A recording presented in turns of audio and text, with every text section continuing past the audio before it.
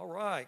I know Kevin, when he taught last week, and he just kept saying that we were going to do postmodernism today, but there is a flow to all of this and how all of this stuff works, and then for the order that we do it in. And so that's really the reason why it's like, well, couldn't you flip it? Well, I could, but there's really some things that we're going to see next week under postmodernism that absorb things from secular worldview, even from the New Age worldview, not much from Islamic, but certainly a lot from Marxist worldview, which is what we're looking at tonight. And so we are going to close out next week with the postmodern worldview, and then we'll move on into the disciplines of the 10 or 11 disciplines that we have: theology, philosophy, ethics, and those kinds of things. So anyway, like I said, we're on the Marxist worldview tonight. There are some changes up here, as usual, that's not on your paper. I'll try to identify those as we get there. So you can change them if you want. If you don't want to, you don't have to change them. Okay, so the Marxism worldview. Right? Marxism, it's an atheistic and materialistic worldview based on the writings of Karl Marx. And I think most of us, we get that, right? Marxism promotes the abolition of private property, public ownership of the means of production, right? And that's private business. And it's a utopian dream of a future communistic state. And that becomes an important idea that we want to hang on to as we work through this, is that Marxism is this utopian idea, right? We're not there now, but eventually we're going to get there. Okay, and so that's that utopian idea that Marx had put forth and his followers are carrying forth. But it's important that we hang on to that idea. It's a utopian dream of a future communistic state. All right? So, hey, look, I'm going to be honest about when we need to be honest, and this is something that I think we can be honest about, is, hey, Marxism can theoretically work as long as you eliminate two things. Right? It's a good idea if you'll eliminate these two things. Right? Original sin and human nature, it's a great idea if those things don't exist. It'll work every time. Secularism would work if we would eliminate these two things. Not just from our mind, but in reality. Okay? Because Kevin had talked about a little bit, there's a thread that kind of runs through all of these worldviews, and this is one of those threads. Right? Most worldviews sit there and think people are generally good. And there's a few exceptions to that rule. But overall, people are generally good, and their worldviews are based on that, right? Under Marxism, it is we just need to create a better environment, and people will become better people. Because we're generally good. And if we are generally good, that's a great idea, and it should work. But that problem exists. There is the doctrine of original sin. And our human natures are permeated with that doctrine. That we are inflicted with that. We're not generally good people. We're generally sinful people. Right? There is none that is righteous, no, not one. There is none that does good. But under secularism and Marxism, it's like, no. There's basically generally good, and there's a few bad people out there. Okay? That's the reason. If you don't get this part right, man, you're going to miss the boat on so many things. Your solutions are not going to work because you don't have this right. Right? Because when we talk about, right, Marxism, we just need to create a perfect environment. Adam and Eve were in the best possible environment that existed, and they didn't even have original sin laid to their account yet. They didn't even have that on their shoulders. And yet they rebelled against God's commands. Certainly, we're not going to be able to create an environment where that doesn't happen. So Marxist, a utopian view, communism. It's not just a form of government, it's an economic system. It's an economic system, Marxism is, right? And that's the way Karl Marx saw it. We'll get into that a little bit more. It's based on the ownership of the means of production. Who owns the means of production? Okay? The utopian view is the absence of social classes. Everyone is equal in all aspects. And again, this is once you reach utopia, right? And so in that utopia, we all own everything. That's that means of production. We all own it together. and we're all working together for the good of society, everybody's equal. There are no social classes. We're equal in all things. Okay, that's the utopian. And so now we look at Marxism, socialism, and communism. Right? These are terms that are often thrown out. They're often used interchangeably. But there are some subtle differences as we look at these. They're not identical words, and they don't carry identical meanings. They're close in many, many areas, but there are some subtle differences. Right? Under socialism, religion can exist, or freedom of religion can exist under socialism, but secularism is promoted. Secularism is promoted, but religion can exist. They can allow that to exist under socialism. Communism, it's strongly atheistic, and it cannot allow religion to exist within its realm. It cannot allow it. Communism is the stage of historical development which makes all existing religions superfluous and supersedes them. And that was Karl Marx in the Communist Manifesto. It's going to make all of those things pointless. Anything of the religious nature is unnecessary. And actually, Marx, as we'll see this later on, it's actually a hindrance to developing this communistic utopian view. Religion gets in the way, according to Marx. Communism abolishes eternal truths. It abolishes all religion and morality. And again, that's Marx in the Communist Manifesto. We good? The Marxist version of socialism is the road to communism. Man, we talk about socialism a lot today. If you've got students that are off in college, if they're out of secular college, I mean, these are ideas. This is a good thing. This is the way things ought to be. The only issue is the socialism that they're teaching in our campuses is not the socialism that's being practiced in the world. It's a bait and switch is what takes place. But socialism, Marxist version, is the road to communism. So socialism, right? It's the elimination of private property.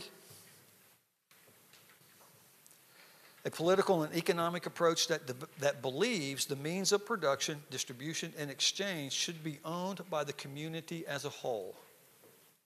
Again, that's the utopian end, but right now, until we get there, the government controls all of that. The government controls the means of production until we can reach this utopian view. Okay? Socialism, everyone owns everything. Again, that's the utopian view. Right now, the government owns everything. Right? And because people are generally good, once we reach that utopian view, the government's going to give up its authority and its power and its rule, and it's just going to give it to all the people because they'll know how to handle it.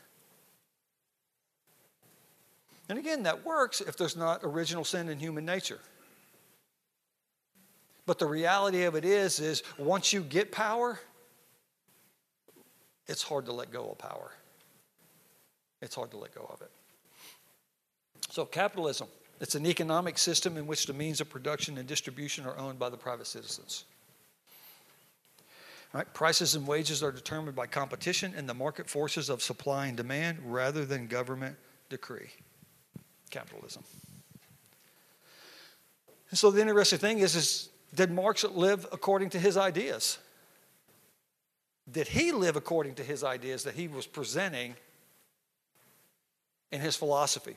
Man, he lived in England for 30 years, which was a very capitalistic country. He never tried to implement his ideas. He put all these things down in paper. It was literally 30 or 40 years later, after he died, that these ideas started taking root within, I'll just call it the academic community, the intelligentsia community. That's when they started taking root. Marx didn't even try to implement any of these things. He actually lived off the generosity and the financial gift of others. So he was running in pretty high cotton with these people, right? And he never worked in a factory or did physical labor. And so you have this intellectual person apparently speaking on behalf of us poor folks, right? This is what they need. This is the idea. This is how we'll bring out equality through all of these ideas. he never would have been considered part of the proletariat, which that's the working class. We'll see this in just a minute. So the key document of communism or Marxism, it's the Communist Manifesto. It was written in 1848 with Frederick Engels. They kind of got together and they wrote that. Man, communism is a worldview of violence. It is a worldview of violence. Right? In the Communist Manifesto, Marx said, they openly declare that their ends can be attained only by the forcible overthrow of all existing social conditions. Let the ruling classes tremble at the communistic revolution. And literally, that idea, that revolution was how communism or Marxism was going to take over. And it's tied to the evolutionary Darwinian evolution. We'll get to that in just a few minutes. But it's all about revolution. That's how we bring it about, is through a revolution. Right? Have they been successful? In the 20th century, more than 100 million people were killed under communistic regimes. 100 million people. 2 weeks ago, I handed out Friedrich Nietzsche's Madman poem. Anybody get a chance to read that? Man, he's literally talking about when you untether the earth from the sun, these are things that are going to happen. This is what is happening, where we have untethered the earth from its sun. Over 100 million people in the communist, they're killing and they're murdering their own people under these regimes, right? 20 to 60 million people in the Soviet Union. 40 to 70 million people in China. Under Pol Pot's regime, 2 million people in Cambodia. 1.6 million North Koreans. 1.2 million Yugoslavians. Ideas have consequences. Bad ideas have victims. Bart? External conflicts, but these were internal? These were internal conflicts that were taking place where, and again, we'll see this idea, either you're for communism or you need to be eliminated. I mean, you really don't. Either you convert or you die. I mean, that's the reality. So yeah, that's not just wars that they're having with other nations. That's within their own nations. Over 100 million people. Man, it is a philosophy or a worldview of incredible violence. So, state capitalism. It's a modified version of communism. State capitalism is the practice where state governments take ownership and management control of private businesses. These businesses still operate within the private marketplace, but they do so with government capital and power. So they're still operating out there in the private marketplace, in the private realm, but you got the government backing that. You got the government supporting that. You got the government making those things possible for those industries. Right? State capitalism is found in these countries. Right? Russia, China, United States, Norway, Singapore, and there might have actually been a few more in there where we find this idea of state capitalism. All right? In the United States, we see state capitalism in these areas, the healthcare system. Green energy, the banking sectors. I think it was back in 2008, 2010, the big three automakers. Man, just a virtual collapse. Right? And GM was taken over by the government.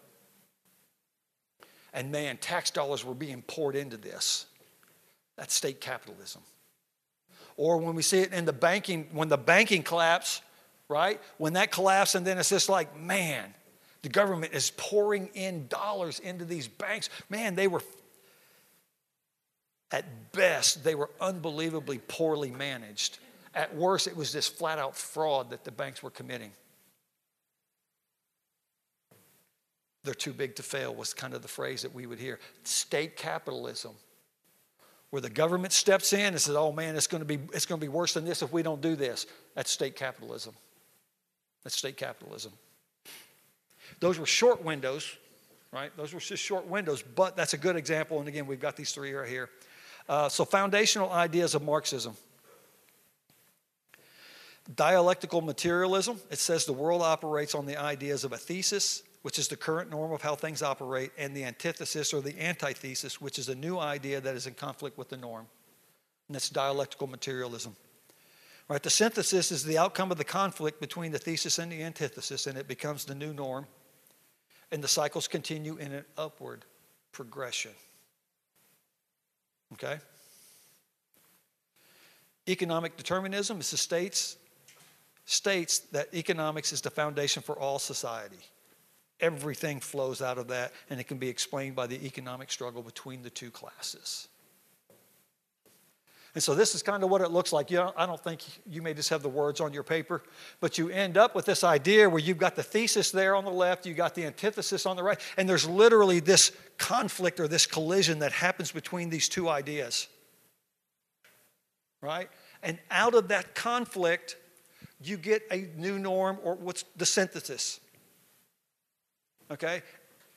And under Marxism, that's an upward progression that takes place. And so then after a while, you've got your synthesis, you've got your new norm, it becomes the thesis, and then a new antithesis comes up against it. And you've got another conflict between these two ideas. And out of that conflict, you're going to come up with a new synthesis, a new norm, and just culture, society, nations will continue, this is Marxism, will continue this upward progression until we reach communism. And then everything's good. Everything is good. That's dialectical materialism. That right there is dialectical materialism. And so when you see that conflict taking place, that's the revolution. That's the revolution that's taking place, because we're only going to get that progress through revolution, according to Marx. Questions on that? All right. So there's two classes of people in Marxism. Yeah, the bourgeoisie, which are the property owners. Your paper, I think it has them as 99%. I realize my mistake, and it's 1%. Right? The bourgeoisie, the property owners, they're the 1%. And then you have the proletariat. They're the property-less workers. They're the 99%, right? If you remember the Occupy Wall Street, again, 2000, I can't even remember when that was, the early 2000 parts. You had this Occupy Wall Street. It was like 49 or 59 days where, man, these people were the propertyless workers. And they said, we're the 99%. We're the 99, and you're the capitalist, and you're just sitting there holding everybody down, and you didn't do this on your own, and you did it on our backs. And so they called themselves the 99%.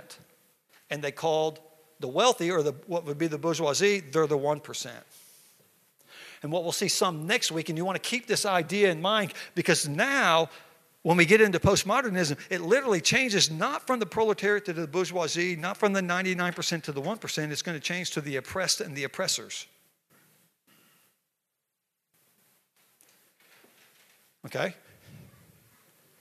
The bourgeoisie maintain their power and wealth at the expense or on the backs of the proletariat, and all problems flow from economic issues.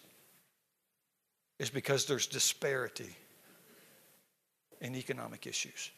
All problems flow from that, according to Marxism. Right? Class struggles not only they result, but they're encouraged. And again, it was that idea back to that dialectical materialism. Because if we don't have that conflict, we don't have any progress, any upward progress. And so it's encouraged. The revolution is encouraged that we go out and we revolt and we do the violence and we do all of these things, because that helps the upward progress. Bart? Yeah, I was curious when you put that up with the 1% and 99%. I looked it up, and 65.9% of U.S. households own land in 2022. 65 point what? 65.9%. So it's a little off. Well, it just doesn't play real well. I mean, how do you put that on a T-shirt? 65.9%. 99% sounds so much better, right? Than the 1%. Anyway. Yeah, I can get started on, I don't want to go down that road. Marxism and God. right? In Marxism, materialism and atheism are non-negotiables. Are non-negotiables. Again, this is not one of these ideas that, like under some forms of socialism, you can turn around and you can have religion and it's okay, right? The state religion would be secularism, but you can go ahead and practice whatever you want.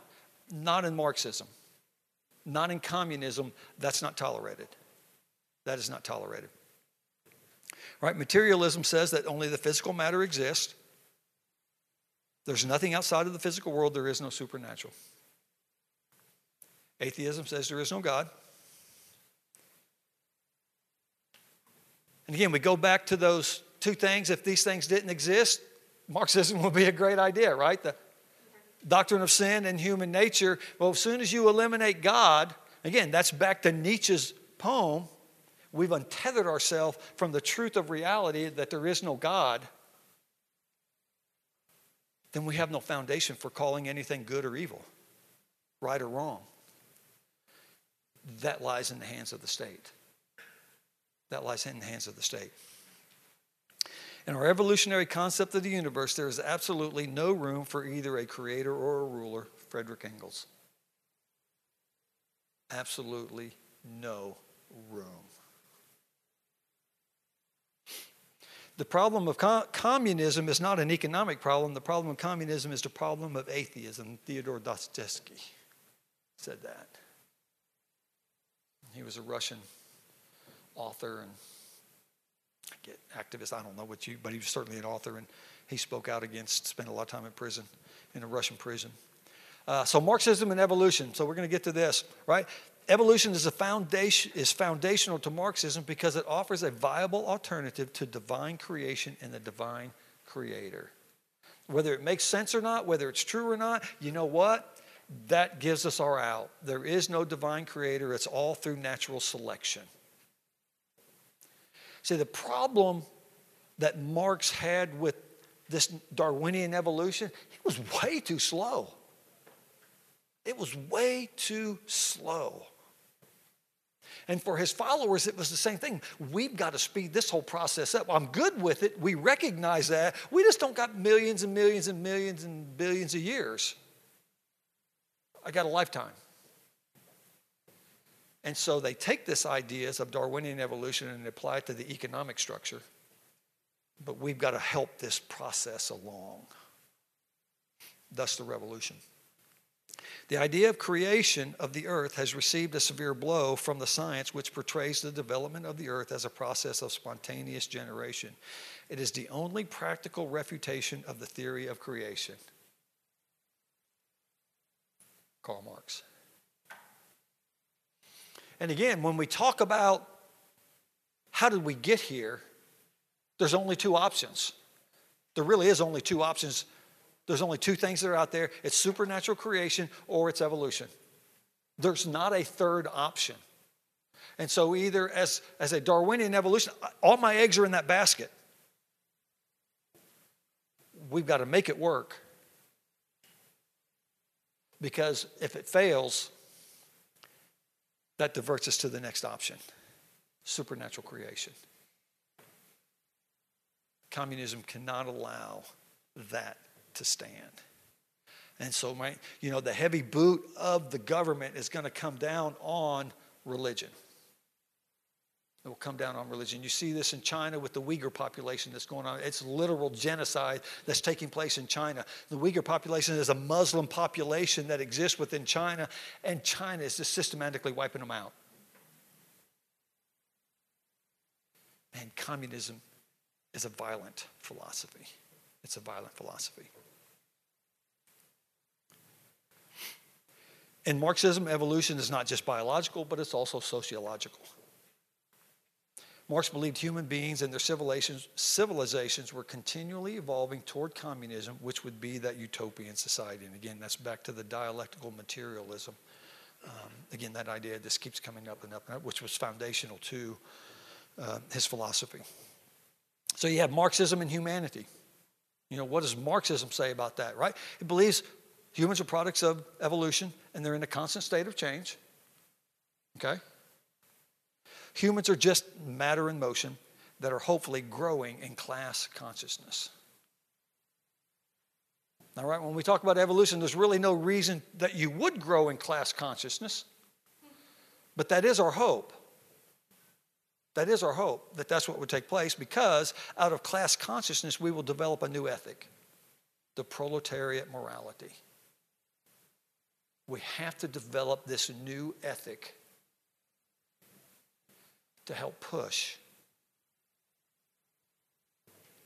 Marxism. All right, the proletariat morality believes that whatever advances the cause of communism is morally good, and whatever hinders communism is morally evil. And so if this is your belief, what we can end up doing under this concept, under this philosophy is we call evil good and good evil. Look, we don't need any help in justifying our selfish ideas. Right? We're the great justifiers. And I'm probably the best of the best. Right? But that's literally, if wiping out 80 million of our own people is going to help the progress of Marxism, then so be it. Then so be it. All right? Joseph Stalin said the death of one man is a tragedy, the death of millions is a statistic. Man, I just had to sit there and read that a couple of times. And I've heard it before, and I'm sitting there putting this back in, and it's just like, just a statistic. And the crazy thing is you need to make it a statistic, because obviously what happens so often under communism is your people starve. Because that's what his reference he made this to was starvation. You're just a statistic when he comes into millions. It's not even a human being anymore. You're just a number. You're just a number. We talked 2 weeks ago, got to back up. We talked about this idea of freedom of worship and freedom of religion, right? If you were here, if you weren't, here it is, right? Communistic countries, man, in their constitutions, they have freedom of worship. You can read China's constitution and they brag on this. You go, oh yeah, our people have freedom of worship. Our people have freedom of worship. They just don't have freedom of religion, right? Freedom of worship is you can worship how you want as long as it's inside the confines of those walls. And even in China, right, it's the Three People's Church, or I can't, their national church, I think it's something like that. It's Three People's Church. And that's the state church. Not very religious. Actually, you're paying homage to, well, it would be Xi now, right? The communist leader there. And so you have to register to go to this church. And you're tracked. And you're followed. But man, the cool thing is the underground church in China, man, it is growing. We don't even know how fast it's growing. It's growing so fast. The underground church. And so when somebody in China says they're a Christian, they really are. It's just not beneficial for me, or it gets me into the country club, or whatever the case is. They really are Christians because they're going to pay with their life. They're going to pay with their life. The church is just exploding in China. So freedom of worship is not the same as freedom of religion. Freedom of worship may allow you to gather and worship in public places, but it does not guarantee people the right to live out and promote their religious convictions in a lawful manner. And so when you hear people talking, that's a catchphrase that you need to listen for. Oh, I'm for freedom of worship. Antennas should go up. Your antennas should go up. And the first thing should be, oh, that's interesting. What does that mean? What does freedom of worship mean? Because that's kind of a new term for me. And let them explain that to you. Oh, is that the same as freedom of religion? Right? It's because when the terms are used and we just let them go, is when they become most dangerous. Because it's just assumed to be natural. It's just assumed to be natural. So, what's wrong with humanity? What does Marxism say? Right? Marxism rejects the Christian view that humans are sinful by nature and in need of a Savior. Romans 3:23, for all have sinned and fallen short of the glory of God. They reject that, as does secularism, as does new spirituality or new age. And again, that's that common thread that we see continue to run through some of these worldviews. Right? Humanity's problems are due to economic injustices brought about by capitalistic economic structure. Again, everything's tied to economics with Marxism. Everything is tied to that. The foundation is atheism, but they build off of that, and this is where their philosophy gets them to. Marxism says property owners, the bourgeoisie, are evil, and the property-less, the proletariat, are good. Again, when you start looking at the idea, this will be next week, but critical theory, we change that from property owners to the oppressed and the oppressors. Right? It's still a Marxist idea. It just changed from economics, right, to identity. Still a Marxist idea. Marxism claims that religion, Christianity in particular, hinders the communistic progress. Marx called religion the opium of the people. It hindered that. And not only did religion hinder that, but so did family. Because under the communistic regime, right, the state will raise your children. The state will raise your children. And it's not because we think we can do it better. It's because, you know what? While I'm raising your children, you can go out and be working. And then we're going to raise your children to think like we think and to do what we do. It's all about work. It's all about driving the economy. So the Bible and communism. Man, we're going to finish early. Did I sound really excited on that? I'm sorry. Wow, wow. Yeah, that's right. That's right. Bible and communism. I mean, doesn't the Bible tell us to care for the poor and to sell our property and to give it to those in need? I've heard this before. I mean, the Bible supports Marxism. Jesus is a socialist. Serious, I'm not making this up.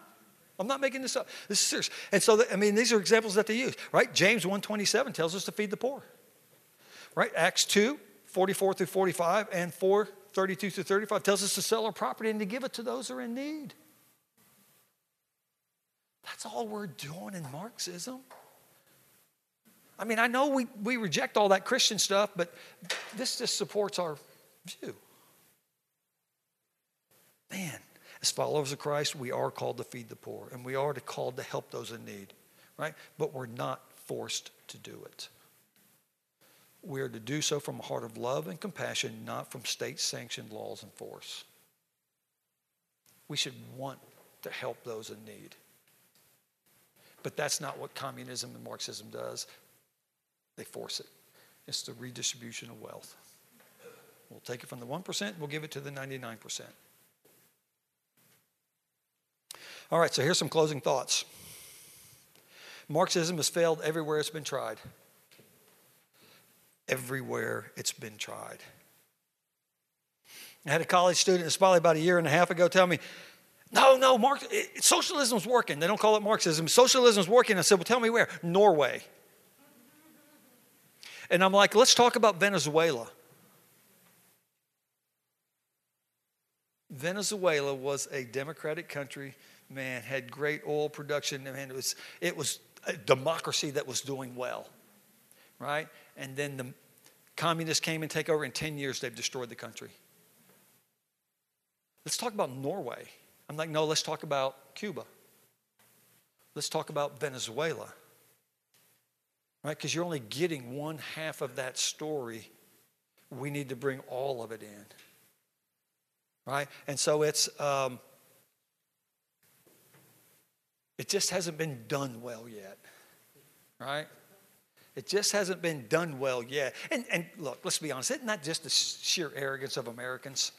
Right? We can do it better than everybody else, and we can make it work.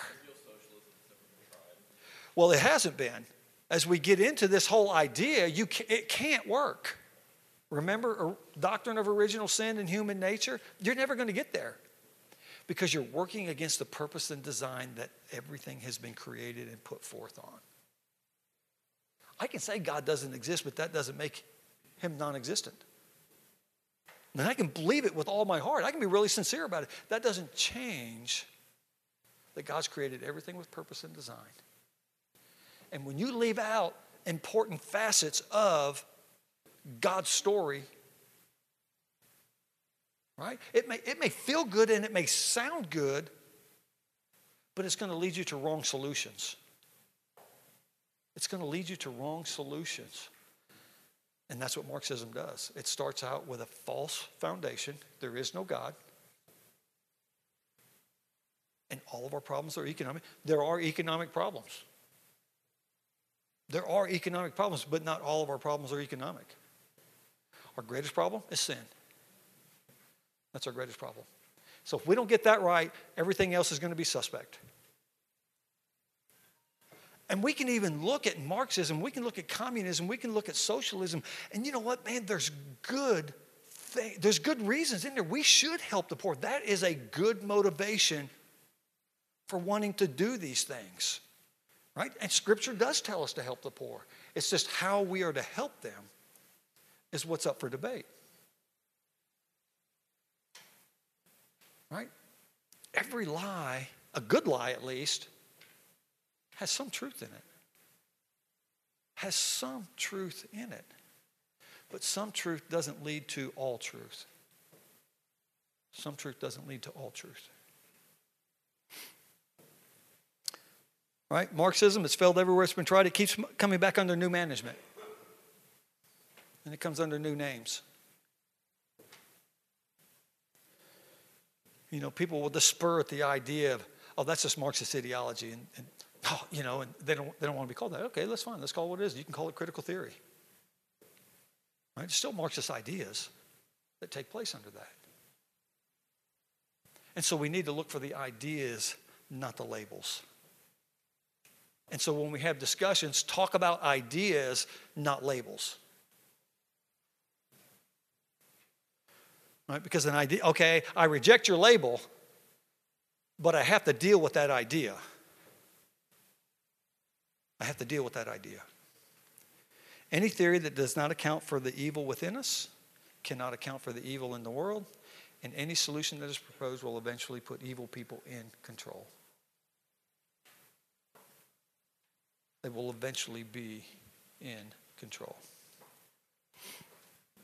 Questions? All right. So, got this out of Mama Bear Apologetics. Right? When Marxists talk about injustice, they really mean differences. If you've never read this book, my wife's reading through it, so she just said, oh, you need to read this chapter right here. It's an amazing book, Mama Bear Apologetics. I'm like, I'm not even a mama or a bear, but it's really good stuff. It's really good stuff. And so anyway, so she said that's on page 224. It's about differences. It's about inequality. We need equality for all people. And equality means equal outcome, right? And that's that Marxist view of utopianism. When we get there, everything's going to be equal. We all own it together. It's all good. Nobody has more than the next person.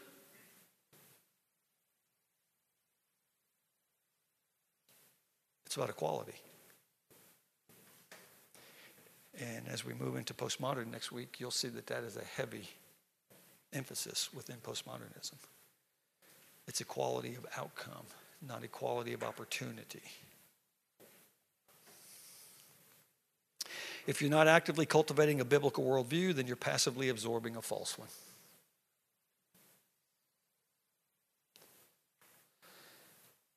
These are not on there.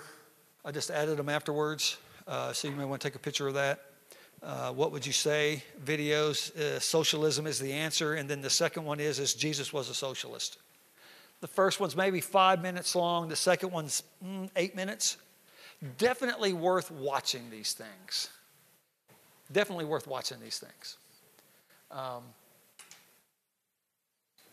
So anyway. Questions? Problems? Yeah. This might be too much to answer, but why did the greatest generation allow our education system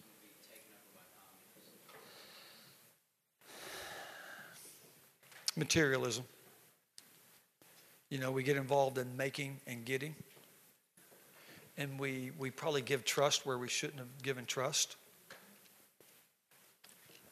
I mean, there's probably a lot that falls underneath of that. But those are just two quick points that come to mind. Is you know, we gave trust to where we shouldn't have been given trust.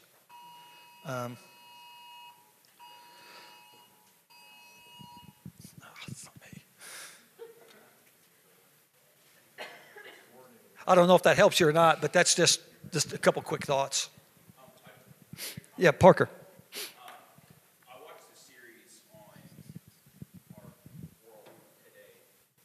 It's a pretty good series. But it talks about how in the 60s, both the modern worldview, the postmodern, embrace like love, soft virtues, passion more than justice, more concrete ideas. And I think in that time period, that's when some of these ideas like quality outcome was adopted. And that laid the ground like the love revolution, all this feminism and broad. Yeah, if those were only our problems today, huh? So in came this idea that this huge change. Yeah. So I think there's a catalyst there. Well, and when you get into the educational system, I mean, that's really a pretty modern idea. I mean, it was really brought about by Dewey and Horace Mann, really probably back in the 30s and the 40s is where this started working, and this idea of a public education came in. Well, Dewey and Horace Mann were both Marxist to the core. And so they bring in, well, we just need to get all the kids into the public education so we can educate them better. So we can educate them better. And now it's not just better because we're the experts, the teachers and the administrators are now the experts. And so, I mean, those ideas have been permeating, again, since the 40s, 50s, this idea of this modern education system that exists today. And like I said, it was ushered in by a guy named Dewey and then, like I said, Horace Mann, who made his millions through insurance and stuff. But I'm not against insurance, don't get me wrong. So it is, but then I can't remember, it was a Catholic bishop that said this. He said, give me your children up through the 8th grade and I'll have them for life. I can't remember who said it, and that is so true. It says, man, so much of those formative years are up to the 8th grade. And then much of their worldview is going to be set. Much of their worldview is going to be set by that time. Anything else?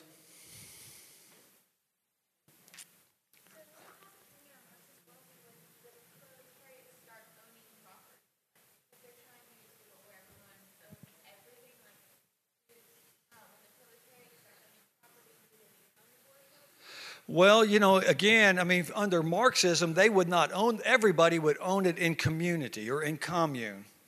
And so it's not like, oh, hey, come to my land or come to my house. It's this like, I just show up at your house because it's my house. And your food is my food. And you're like, that ain't happening, Rick. You're not just showing up like that. Right? But ultimately what happens is, and this will come out more next week under postmodernism, is when you've got the oppressed and the oppressors, and so we need to level that playing field. Well, then what happens is the oppressed become the oppressors. I mean, that's what's going to happen. And it's just like, well, there's all these wealthy people. This is what I know.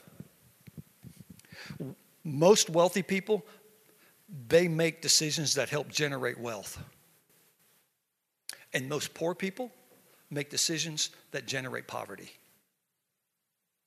So we could take all the money in America from everybody and we can distribute it equally amongst all people. I think it's within 15 years, all the people that had the money would have it back again.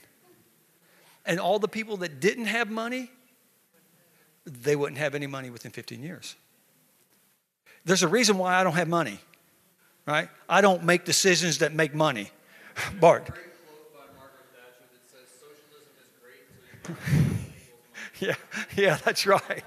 Yeah. And so you have this idea. I mean, now again, that doesn't mean we can't help people make those decisions and help them move along. Right? I don't know if I've shared this before.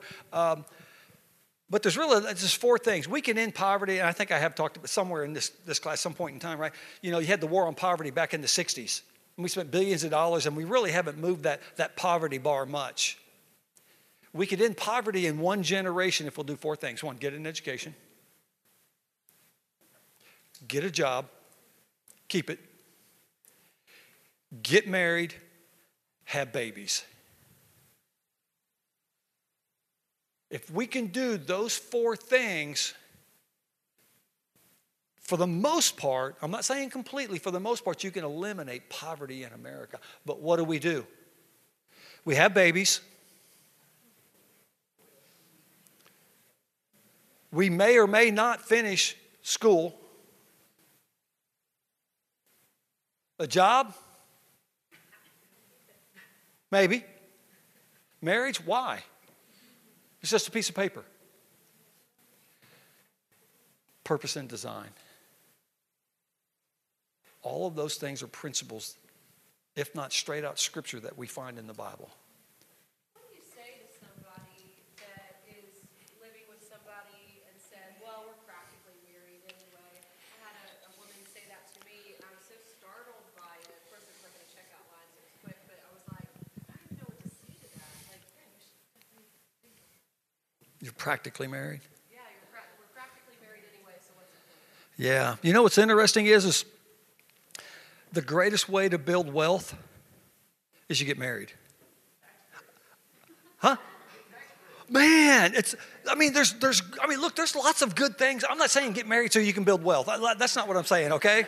It's like, yeah, what's what Rick said. You can get rich if you get married, especially if you marry the right person. Right? If you marry somebody like me, it's like, yeah, no. So my wife married me for my millions and she's still looking for them. Right? It's just not going to happen. But get married, man, that's the best way that you can generate wealth. Right? Own a home. That's how poor people like me generate wealth. We own a home and we pour in, and right, we got the mortgage and we got that stuff going on. Well, you don't, but here's there's all of these benefits within marriage. I'm getting to the point. She's like, come on. We're really not getting out of here early, okay? No, and so there's all of these benefits that come with being married, right? The issue is when you cohabitate and you're living together, you don't get those benefits. They don't work out that way. Abuse is like 25% higher in cohabitation. Two people living together. Physical abuse of the women. Mental and emotional abuse. Their children, the same thing. And so you've got the abuse rate that just goes through the roof from marriage up to the cohabitation. You don't get those same benefits by living together. You don't get them. And hang on a second. And most of the time you think, well, we're just practicing so we can figure out this marriage thing. No, most of the time they don't even get married. And so all of the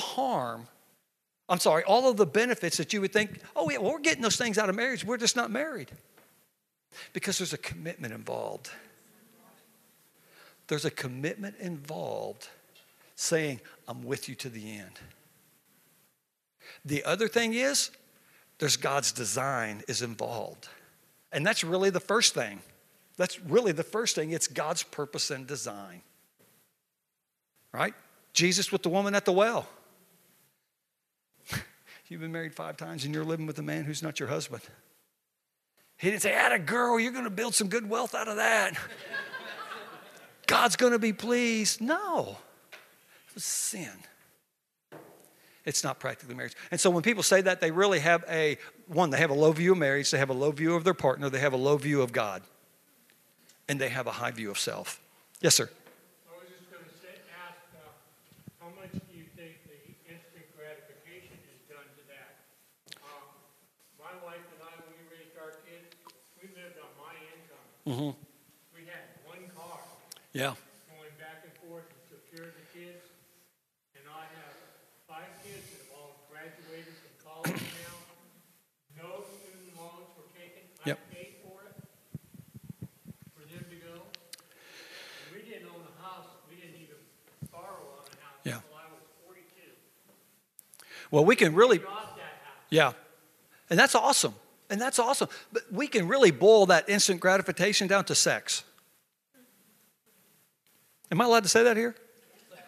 Okay, just checking. It boils down to sex. Because what happened is I think it was in the 1950s. I really wasn't alive back then, so this is things that I've read. And they're like, really? I'm not sure about that. Right? Was the pill. And what we did with the pill is we've separated sex from having babies. Right? And then what we end up, it's like, wow, not only do we separate sex from having babies, now we can separate sex from marriage. We can separate that from marriage. And so with each decade, we've moved further and further along, further away from God's purpose and design. Because once we start separating sex from marriage and sex from babies, then it becomes a free-for-all. And you know who gets hurt? The women and the children. They get hurt. And again, these are ideas that are pushed forth because we think people are generally good. Secularism, New Age, New Spirituality, Marxism. It's going to be the same story next week under postmodernism. It'll be the same story next week. Anything else? Any other questions? Any other thoughts? Man, let me close this in prayer. Blessed Father, Lord, we thank you that, Lord, you're all-knowing and you're all-powerful. And Lord, there is nothing that you do that is not good and glorious and magnifying the name of Jesus Christ. And Lord, you have given us, you're not a cosmic killjoy, Lord. You desire your best for our lives, for our families, for our culture, for our church. And so, Lord, I pray that we would think well about you. We would think highly of you, and we would think rightly of ourselves. And Lord, we would exalt the name of Jesus, Lord, that we would seek out your purpose and design for our lives. And Lord, we would live it. Lord, it's not enough just to go and have this knowledge. Lord, we've got to live it in our lives for it to become real, not only to our families, but to our communities. And so I just pray for each person here, Lord. I thank you for them, that you will bless them, you will keep them, you will guide them safely home tonight, that your face would shine upon them. And Lord, that you would just give them that supernatural wisdom that comes only from your throne of mercy and grace, that we would know how to respond to the lies about us, but we would always respond in grace and mercy and love and kindness. We love you, Lord Jesus. It's in your beautiful name we ask these things. Amen.